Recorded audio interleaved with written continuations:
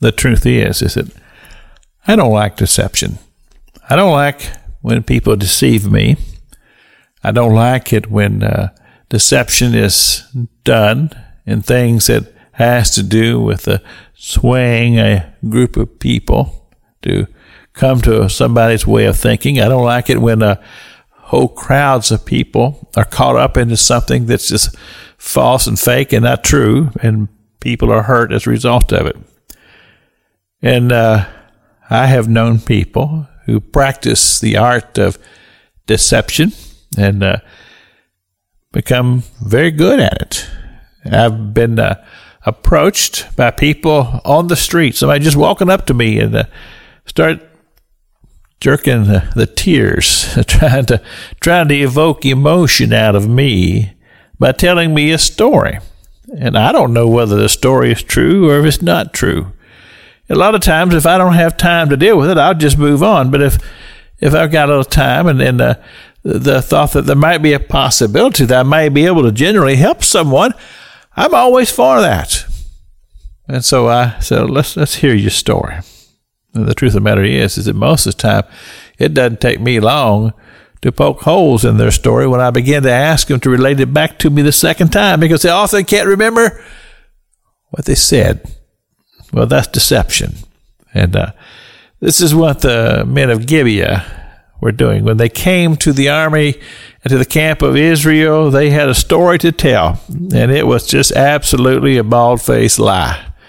But they lived it well, and they told it well. And they were able to convince Joshua and the army of Israel that the story that they were telling was true.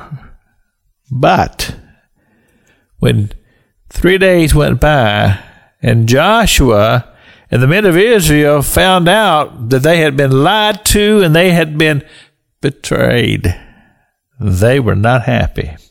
And they took action. This is what happens. This is a natural reaction when you find out that somebody has deceived you. Somebody has told you a lie, and you believed it. Well, first of all, it kind of makes you feel kind of embarrassed that you fell for something like that. And then it's hard to respect those individuals or that individual that has done such a thing, because the truth is that it's very low character to begin with. And also realize that when deception is done, there is a price to pay.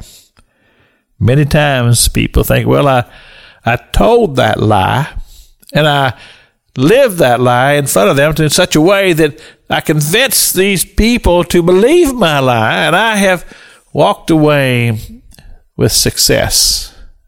But reality is there's always a price to pay, because a person can only tell so many lies until they lose their way.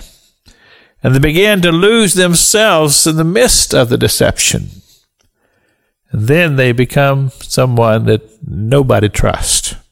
And once you've lost trust, you've lost a lot. And so my admonition is this. This is what a man told me one time when I asked him about the radio ministry, because I was considering going back into the radio ministry. And he said, just be yourself. And I have found that to be excellent advice. This is Pastor Jack King with the gospel on the radio broadcast.